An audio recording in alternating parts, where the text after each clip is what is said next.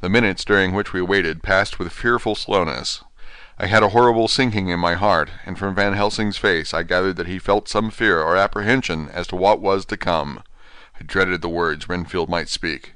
I was positively afraid to think. But the conviction of what was coming was on me, as I have read of men who have heard the death watch. The poor man's breathing came in uncertain gasps. Each instant he seemed as though he would open his eyes and speak, but then would follow a prolonged stertorous breath, and he would relapse into a more fixed insensibility. Inured as I was to sick beds and death, the suspense grew and grew upon me. I could almost hear the beating of my own heart, and the blood surging through my temples sounded like blows from a hammer. The silence finally became agonizing. I looked at my companions, one after another, and saw from their flushed faces and damp brows that they were enduring equal torture. There was a nervous suspense over us all, as though overhead some dread bell would peal out powerfully when we should least expect it.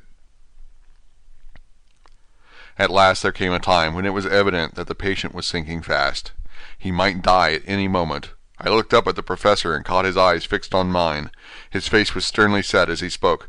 "There is no time to lose. His words may be worth many lives. I have been thinking so as I stood here. It may be there is a soul at stake. We shall operate just above the ear." Without another word he made the operation. For a few moments the breathing continued to be stertorous.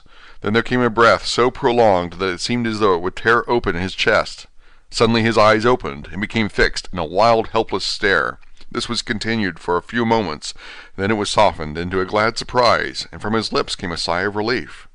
He moved convulsively, and as he did so, said, "I'll be quiet, doctor. Tell them to take off the strait waistcoat. I have had a terrible dream, and it has left me so weak that I cannot move. What's wrong with my face? It feels all swollen, and it smarts dreadfully." He tried to turn his head, but even with the effort his eyes seemed to grow glassy again, so I gently put it back. Then Van Helsing said in a quiet, grave voice, "Tell us your dream, Mr. Renfield." As he heard the voice, his face brightened through its mutilation, and he said, "That is Dr. Van Helsing. How good it is of you to be here. Give me some water. My lips are dry, and I shall try to tell you. I dreamed—" He stopped and seemed fainting. I called quietly to Quincy, "The brandy! It is in my study! Quick!" He flew and returned with a glass, the decanter of brandy, and a carafe of water. We moistened the parched lips, and the patient quickly revived.